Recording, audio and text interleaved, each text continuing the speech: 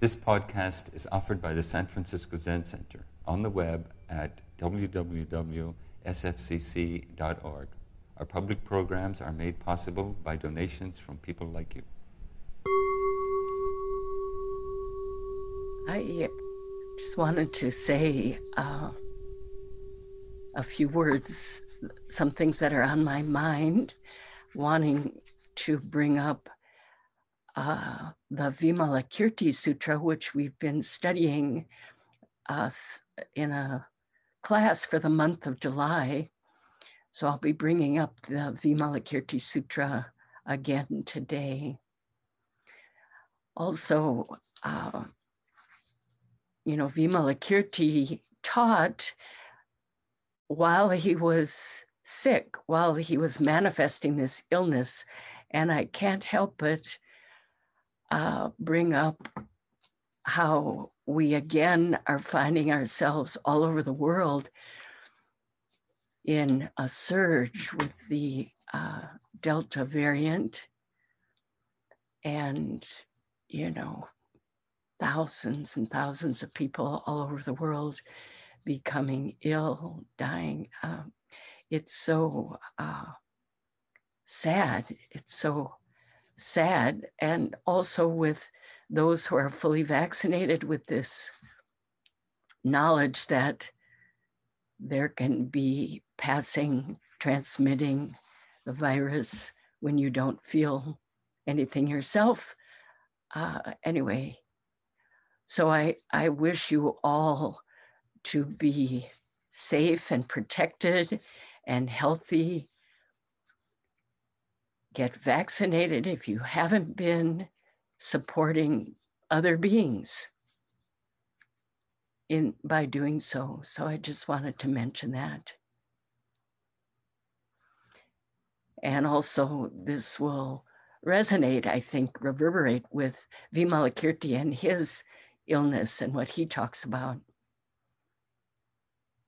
Also, just thinking about what's going on in the world, the Olympics. I don't know if people are following the Olympics or not. I don't have a TV, but I do have internet and watch these amazing beings doing amazing things. For example, an Italian man, Marcel Jacobs, is now the fastest man in the world, running the 100-meter race, and other people who were trying to qualify that race, one person lost by 1,000th of a second. 1,000th of a second. It's like, how fast is that? But this is this other realm, this world of athletes, kind of magical even. That these are the timekeeping events, 1,000th of a second. So this also was resonating with me for the Vimalakirti Sutra, because Vimalakirti in this amazing sutra is a magician and trickster, and brings other realms to help teach. Brings beings into other realms to help teach.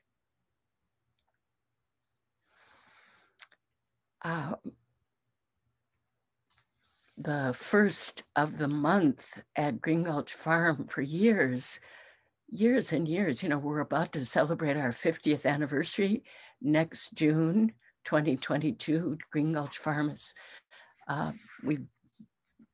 as Green Gulch Farm on this land will be 50 years.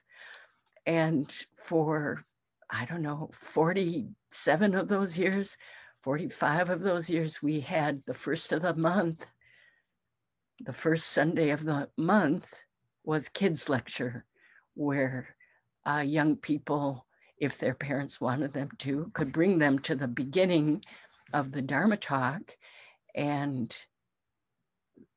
that would be especially for them about 10 minutes or so, and then they'd leave to go to the garden for a program. So this being the 1st of August, and I love giving, I used to enjoy very much giving the kids talk, I thought I would offer today a Jataka tale that I found very touched my heart. So Jataka tales are, the word Jataka means birth, and they're supposedly teachings, tales, stories of when the Buddha, Shakyamuni Buddha, was a bodhisattva before he became Shakyamuni Buddha. So it's about other lives that he lived as a bodhisattva before being Buddha. And these other lives take, human beings, animals, insects, all sorts of things.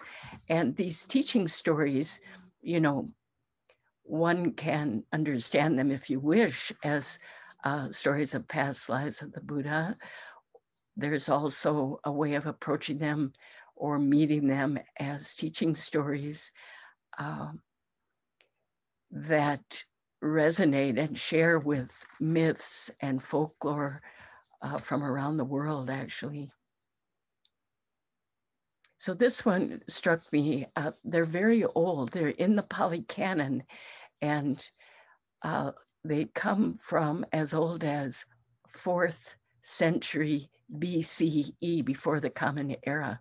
So very early, and then others were added later. So they're quite early teachings, and they're beloved, well-known, and are often accessible. The teaching is accessible to children of all ages. So this one touched me partially because in the morning when I come back from Zazen, and also in the evening, I see quail, many, many quail. Green Gulch is home to many, many quail.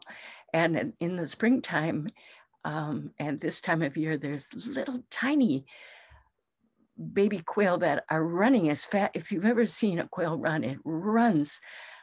The upper body doesn't seem to be moving very much, and the feet are going so fast, and they almost like flow over the ground in groups, and the little ones go underneath things and disappear. So they're very fun to watch. They're delightful. And their sounds are wonderful. So this Jataka tale is called The Baby Quail Who Could Not Fly Away. Once upon a time, a long time ago, the Buddha Shakyamuni was born as a tiny baby quail. And he, although he had feet and wings, he was still too young to be able to fly or to do that running that I just described. So he couldn't walk or fly. He was just still in the nest. And his loving parents fed him and brought him food and took care of him in the nest. Well, in that part of the world, as in so many parts of the world, right here where I'm living, and maybe where you're living too, there were many forest fires that would happen at a certain time of the year. And a fire broke out. A forest fire did happen right there. And at the first smell of the smoke, all the birds in that area living in those trees and flew far away as soon as they smelled the smoke, as did many other animals. And they were able to fly away. And as the fire spread, it got closer and closer to the tree where the nest of the baby quail was. And his parents remained with him to protect him as best they could, because they couldn't carry him. They couldn't run with him. They couldn't bring him out of the fire. And the fire got closer and closer. And finally, they too had to fly away in order that they all didn't perish.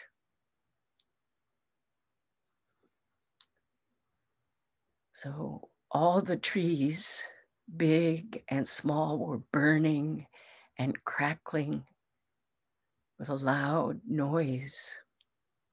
And the little one, the baby quail, saw that everything was being destroyed by fire and that it raged out of control and he could do nothing to save himself. And at that moment, his mind was overwhelmed by a feeling of helplessness, vulnerability, powerlessness. And then it occurred to him, the baby quail, this thought: my parents loved me very much. Unselfishly, they built a nest for me and fed me without greed. When the fire came, they remained with me until the last moment.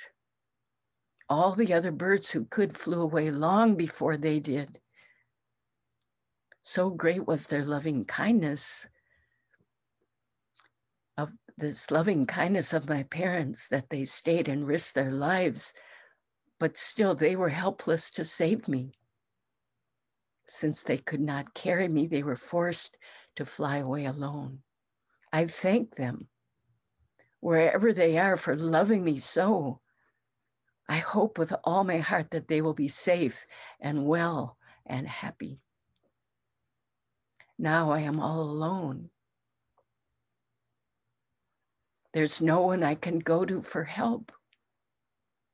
I have wings, but I cannot fly. And I have feet, but I can't run away. But still, I can think. All I have left is to use my mind, a mind that remains unstained, pure. The only beings I have known in my short life were my parents, and my mind has been filled with loving kindness towards them. I've done nothing unwholesome to anyone. I'm filled with newborn, innocent truthfulness.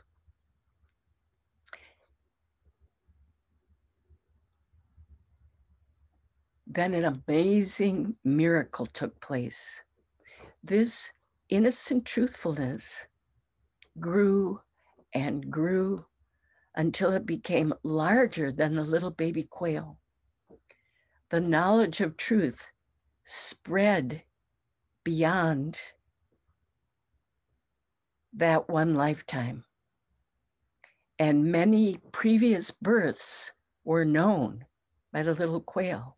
And in one of these births, he remembered that he had met a Buddha at one time, a fully enlightened knower of the truth, who had the power of truth and the power of wholesomeness and the power of compassion.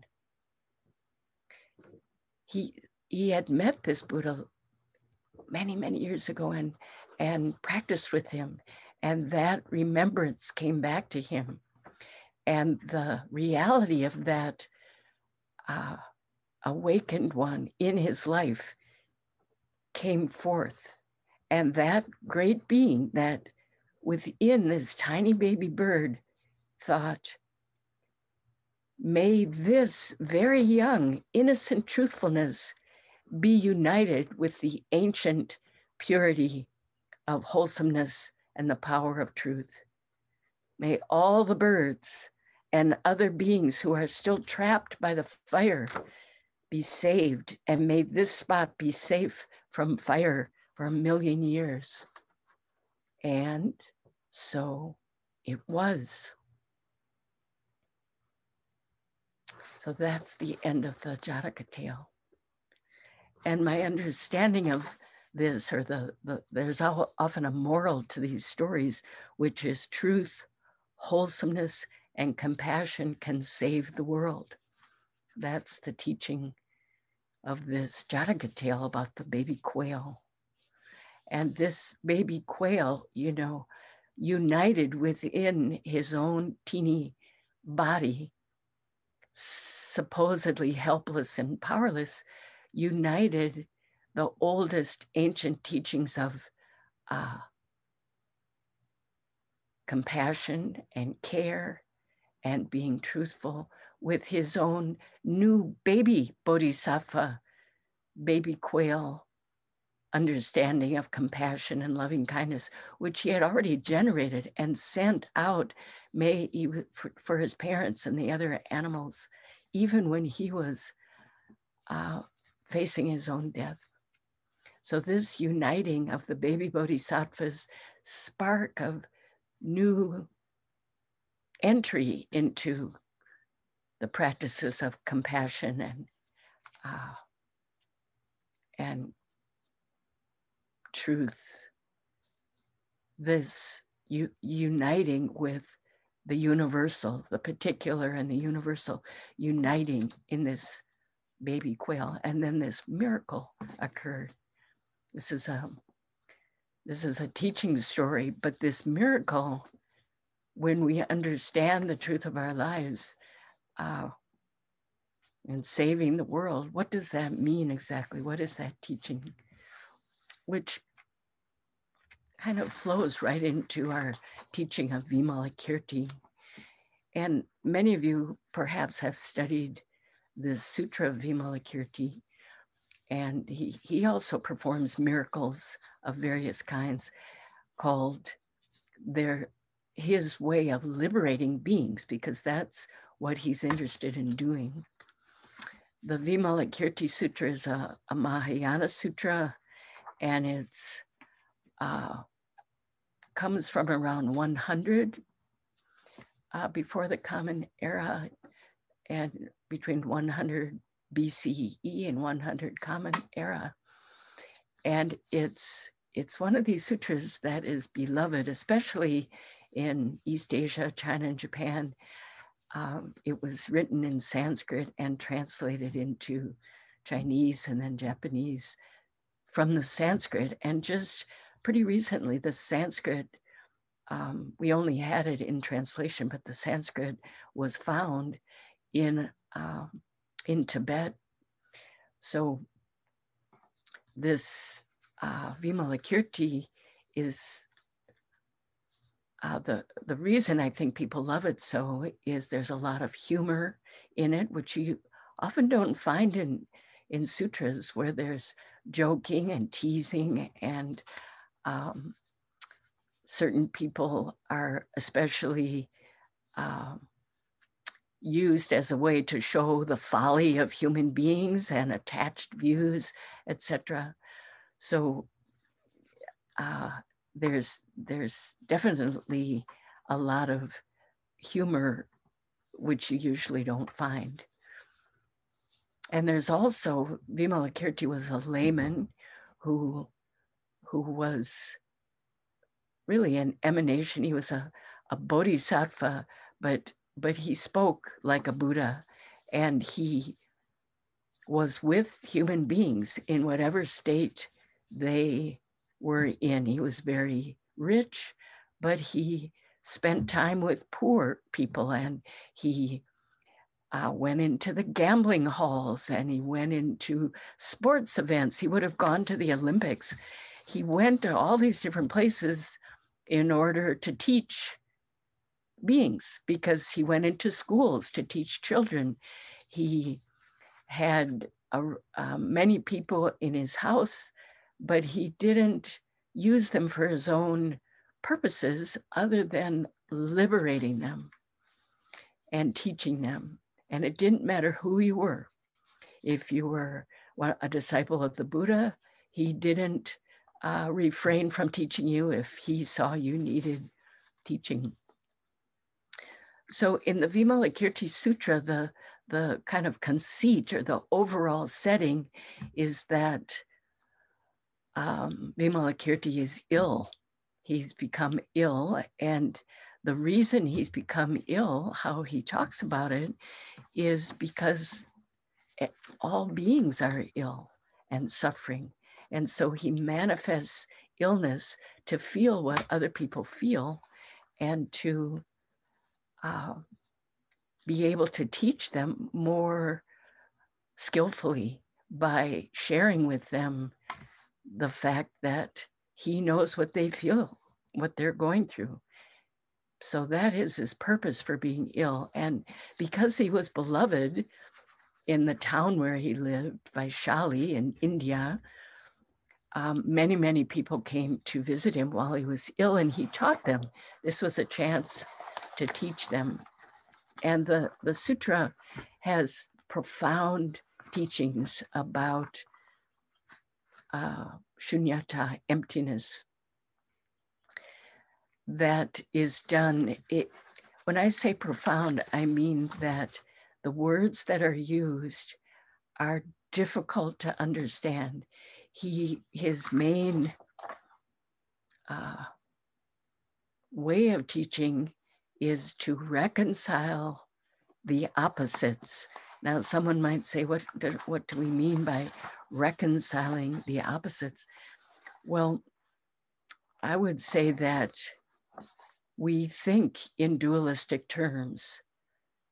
Sickness and health, for example, pleasure and pain, praise and blame, good and bad, good reputation, bad reputation, light and dark, rich and poor. And one might say, well, there is rich and poor. It's as plain as day. And we have this, what shall I say, attachment to seeing things the way that they see them, that we see them. And this teaching does not deny the reality of the relative world, our everyday life. It's not saying that those things don't exist. That would be a big mistake in the teachings of emptiness and a kind of nihilism, however that's pronounced. So the teachings of emptiness don't negate anything in the relative world, but it does understand each thing in the relative world: illness, health, good reputation, bad reputation, all the opposites, all the dualisms, as not having a substantial, separate existence. This is this very difficult teaching. Rich and poor exist. This conception of rich and poor exist because there is rich, there are poor. If there were only one thing, we wouldn't say, oh, they're rich and they're poor. They dependently co-arise, rich and poor, high and low, old and young. It's relative. What's old, what I thought was old when I was, 25 is, totally dependent on that point of view, where I stood, what my experiences have been, and so forth. And now at an older age, I have a different sense of what's old and what's young. So it's all things are like that. They don't exist as separate, solid substrata that really exist in that way. So all of these teachings are not negating the relative things, but they just want us to understand that they don't have an ultimate existence. Their existence is empty of separate self, empty of solidness, and full of dependently co-arisen interdependentness. So Vimalakirti is playing with and using language to unstick us from our very common, very difficult to unstick points of view, dualistic points of view, and point us to and express to us the non-dual understanding, not one, not two, where it's both and. We exist as separate individuals with driver's licenses and, you know, particular ways that we look, etc. And that very being comes forth and is the way we are and appears out of the interdependent arising of all things. This is very difficult teachings, I think, really difficult teachings too. We can grasp it intellectually often, but how do we realize these teachings? Because they actually can't be grasped with our intellectual mind or conceptually. They're talked about as inconceivable. Inconceivable liberation is one of the chapters in the Vimalakirti Sutra. So Vimalakirti is ill and is visited at first very reluctantly. Nobody wants to visit him, that the Buddha asks, but Manjushri, the Bodhisattva of great wisdom, says, well, I'll visit him, even though it's difficult because he's so eloquent and it's hard to understand the teachings. And he also points to the ways in which I'm attached and so forth. So Vimalakirti is sitting, and everybody wants to come with Manjushri to visit Vimalakirti because they want to hear the conversation between Manjushri, the Bodhisattva of wisdom, and this layperson, lay follower of the Buddha who speaks so eloquently. And Manjushri inquires about his health because Vimalakirti's ill. Manjushri says, householder, how should a bodhisattva console another bodhisattva who's sick? How do we help one another?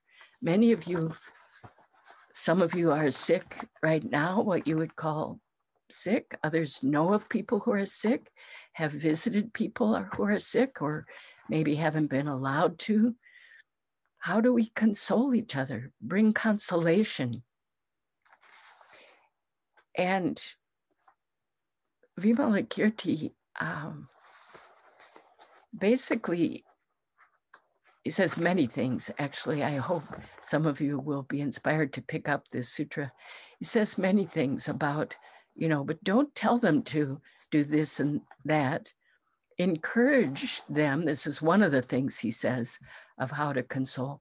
Encourage the people who are sick to have empathy and compassion for others who are also sick. And through one's own illness, remember the suffering of others.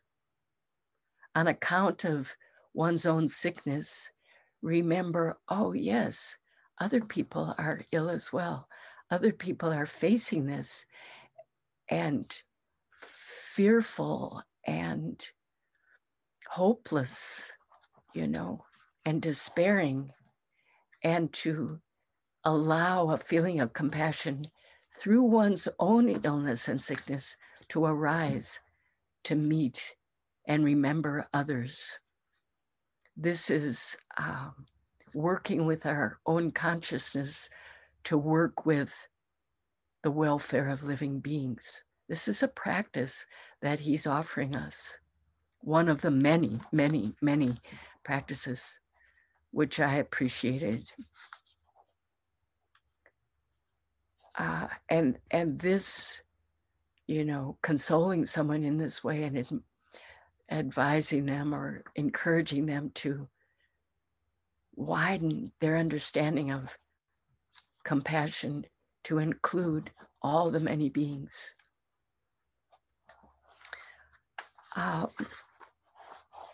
Manjushri also asks, what is the elimination of sickness?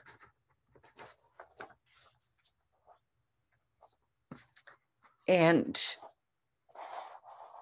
Vimalakirti answers, it's the elimination of egoism, meaning belief in separate self, I, me, and mine, self-clinging, attachment to self, and possessiveness, which I can relate to. Hopefully all of us can relate to this quality of me first and number one, and possessiveness about our stuff and our things and our position and so forth. He says the elimination of sickness, illness, which, he's manifesting this illness for our sake to teach. The elimination of this is the elimination of egotism and possessiveness. Then he says, what is the elimination of egoism and possessiveness? And he answers, it is the freedom from dualism. Freedom from that is also freedom from self-clinging attachment. Then he says, well, what is freedom from dualism? And then he says something which I want to go into a little more. He says, freedom from dualism is the absence of involvement with either the external or the internal. This is Vimalakirti.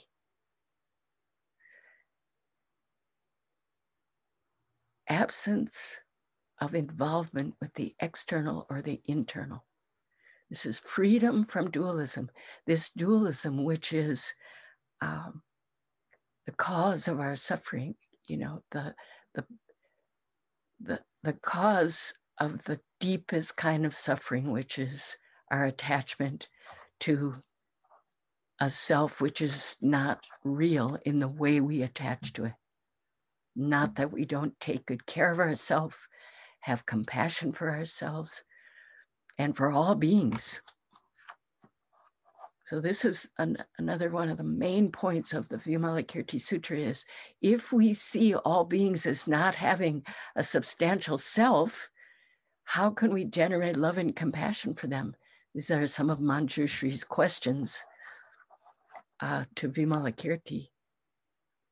If we have this understanding of this wisdom, transcendent wisdom, or the wisdom of the emptiness and the non-abiding self, how can we generate great love and compassion for these beings who don't really exist?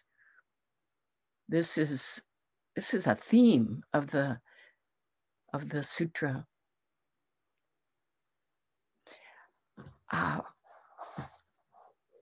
So the absence of involvement of internal and external things.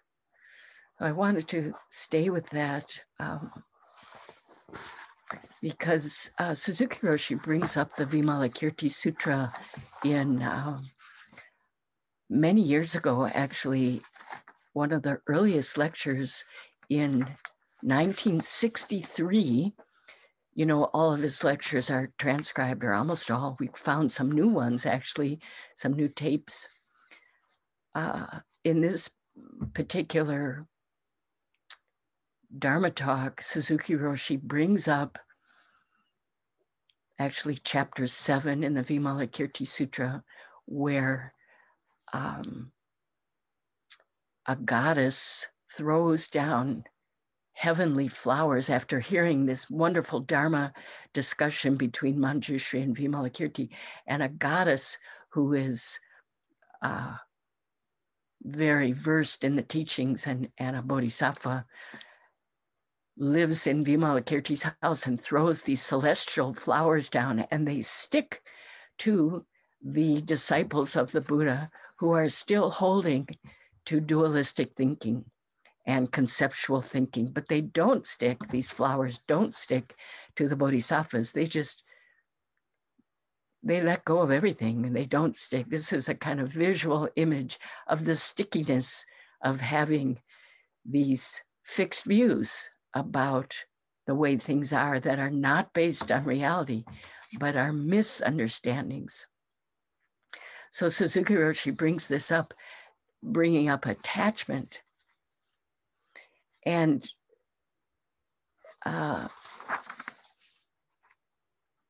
he uses this as an example of when we discriminate and have discursive thinking and hold to things, hold to I'm right, not just this is, my understanding is this, what do you say? This is how I'm thinking. I'm interested in your sense of it. You know, that kind of open, yes, this is my opinion, and I'm not tightly holding to it. And holding to a, I'm right along with that, which often means you're wrong, right? Correct? People are holding to fixed views now in such a way that they can't, powerful, incredible fixed views about conspiracy theories and microchips in vaccines and et cetera, and are unable to, you know, even with loved ones and people they respect. So this holding to fixed views and tight conceptual, this in the Vimalakirti, these flowers, celestial flowers stick to you. So how do we put together these opposites? How, if we're listening to this teaching of Vimalakirti that's talking about dualism as being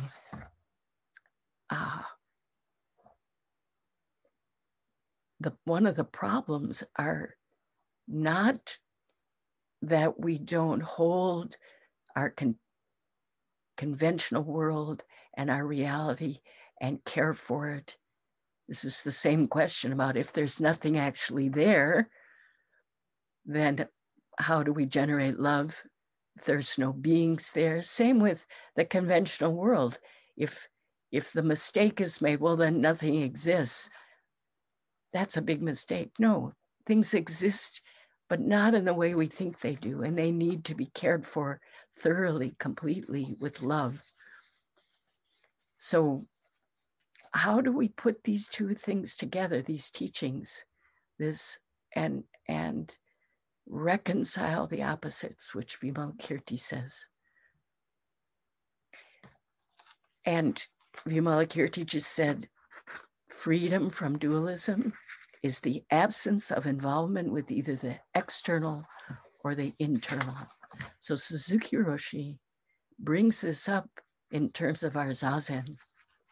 This practice of our zazen in our own body puts together our we drop our dualistic thinking. Each thing arises and flows away and is not held to in our practice of zazen. The first moment we have zazen instruction, we're told, you know, our posture points and sitting upright, and then do not grab things. Do not push anything away. Don't hold on to things. Allow things to come and go, arise and vanish. Sensations, thoughts, emotions, sounds, smells, all the psychophysical events, just upright sitting is just allow them to be without going after them and manipulating them, elaborating, grabbing or wanting to gain something, and without pushing them away and running and trying to get away. So Suzuki-Roshi is saying, this is I would say, zazen instruction. This is from this lecture where he brings up Vimalakirti. When one keeps their pure mind on some object or movement, leaving its true nature to the object itself, the oneness of subject and object, subjective and objective occur. So we're clearly aware without trying to grab it, manipulate, or push away. Just clearly aware. And then he says, in our zazen, our mind must always be kept on our breathing. The breathing should not be too long or too short, heavy or light. It should be natural. We say our exhale does not come out of the world, and our inhale does not stay in the 5 skandhas. This way, when we sit, we become one with the whole world. Here, the great activity takes place.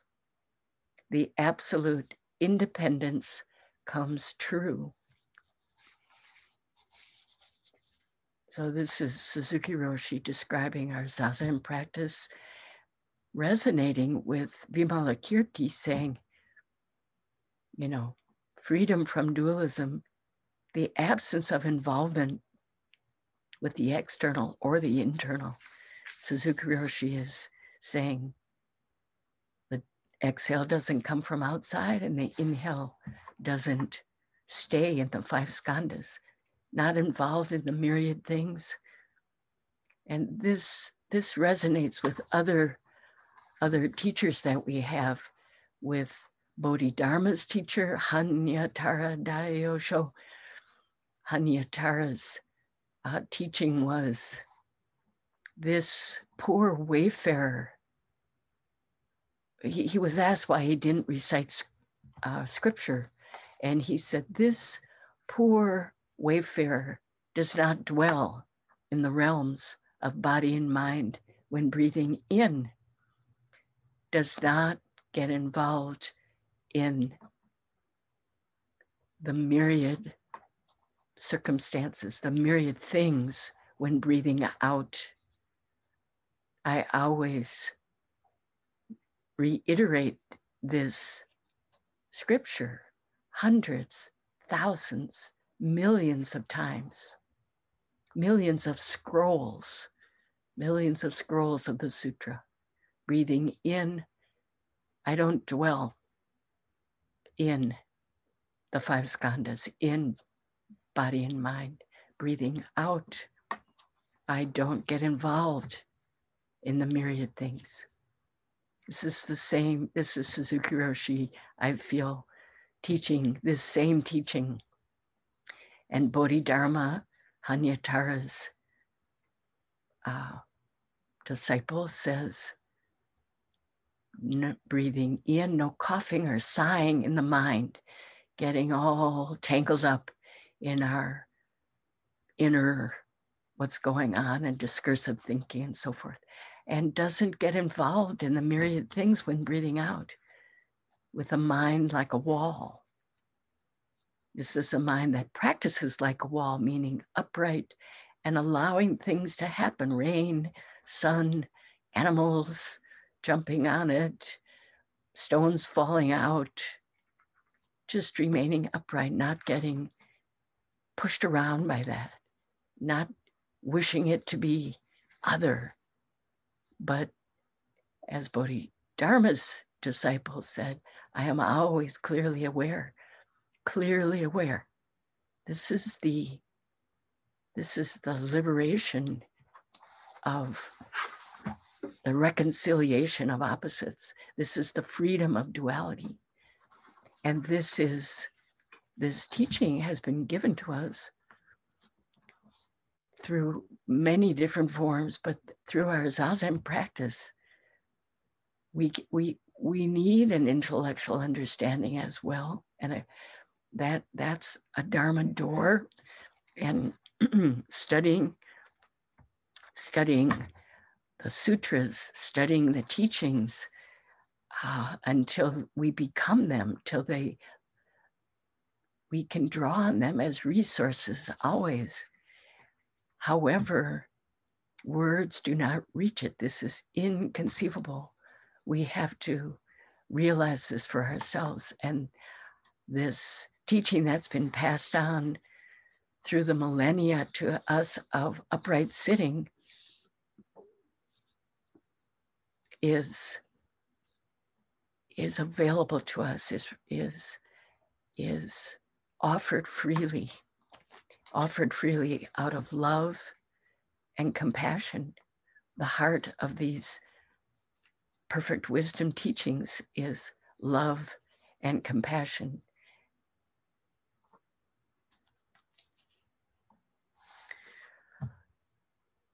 So,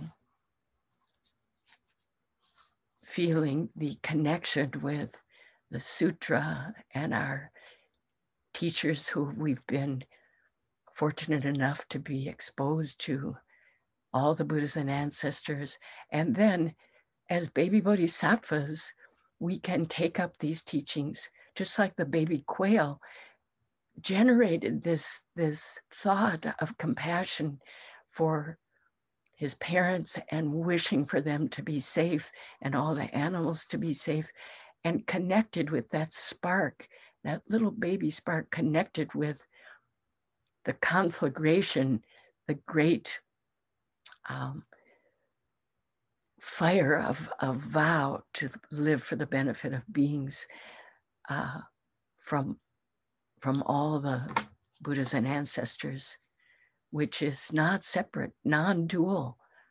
That tiny spark, our bodhisattva beginner's mind, is non-dual from fully awakened beings. That is the Buddha nature, the limited being and the limitless being, non-duality. Well, thank you very much for your attention this morning, and I'll close now with the dedication of the positive energy that we created together by listening and reflecting on the teaching. Thank you for listening to this podcast offered by the San Francisco Zen Center. Our Dharma talks are offered at no cost, and this is made possible by the donations we receive. Your financial support helps us to continue to offer the Dharma. For more information, visit sfzc.org and click Giving. May we fully enjoy the Dharma.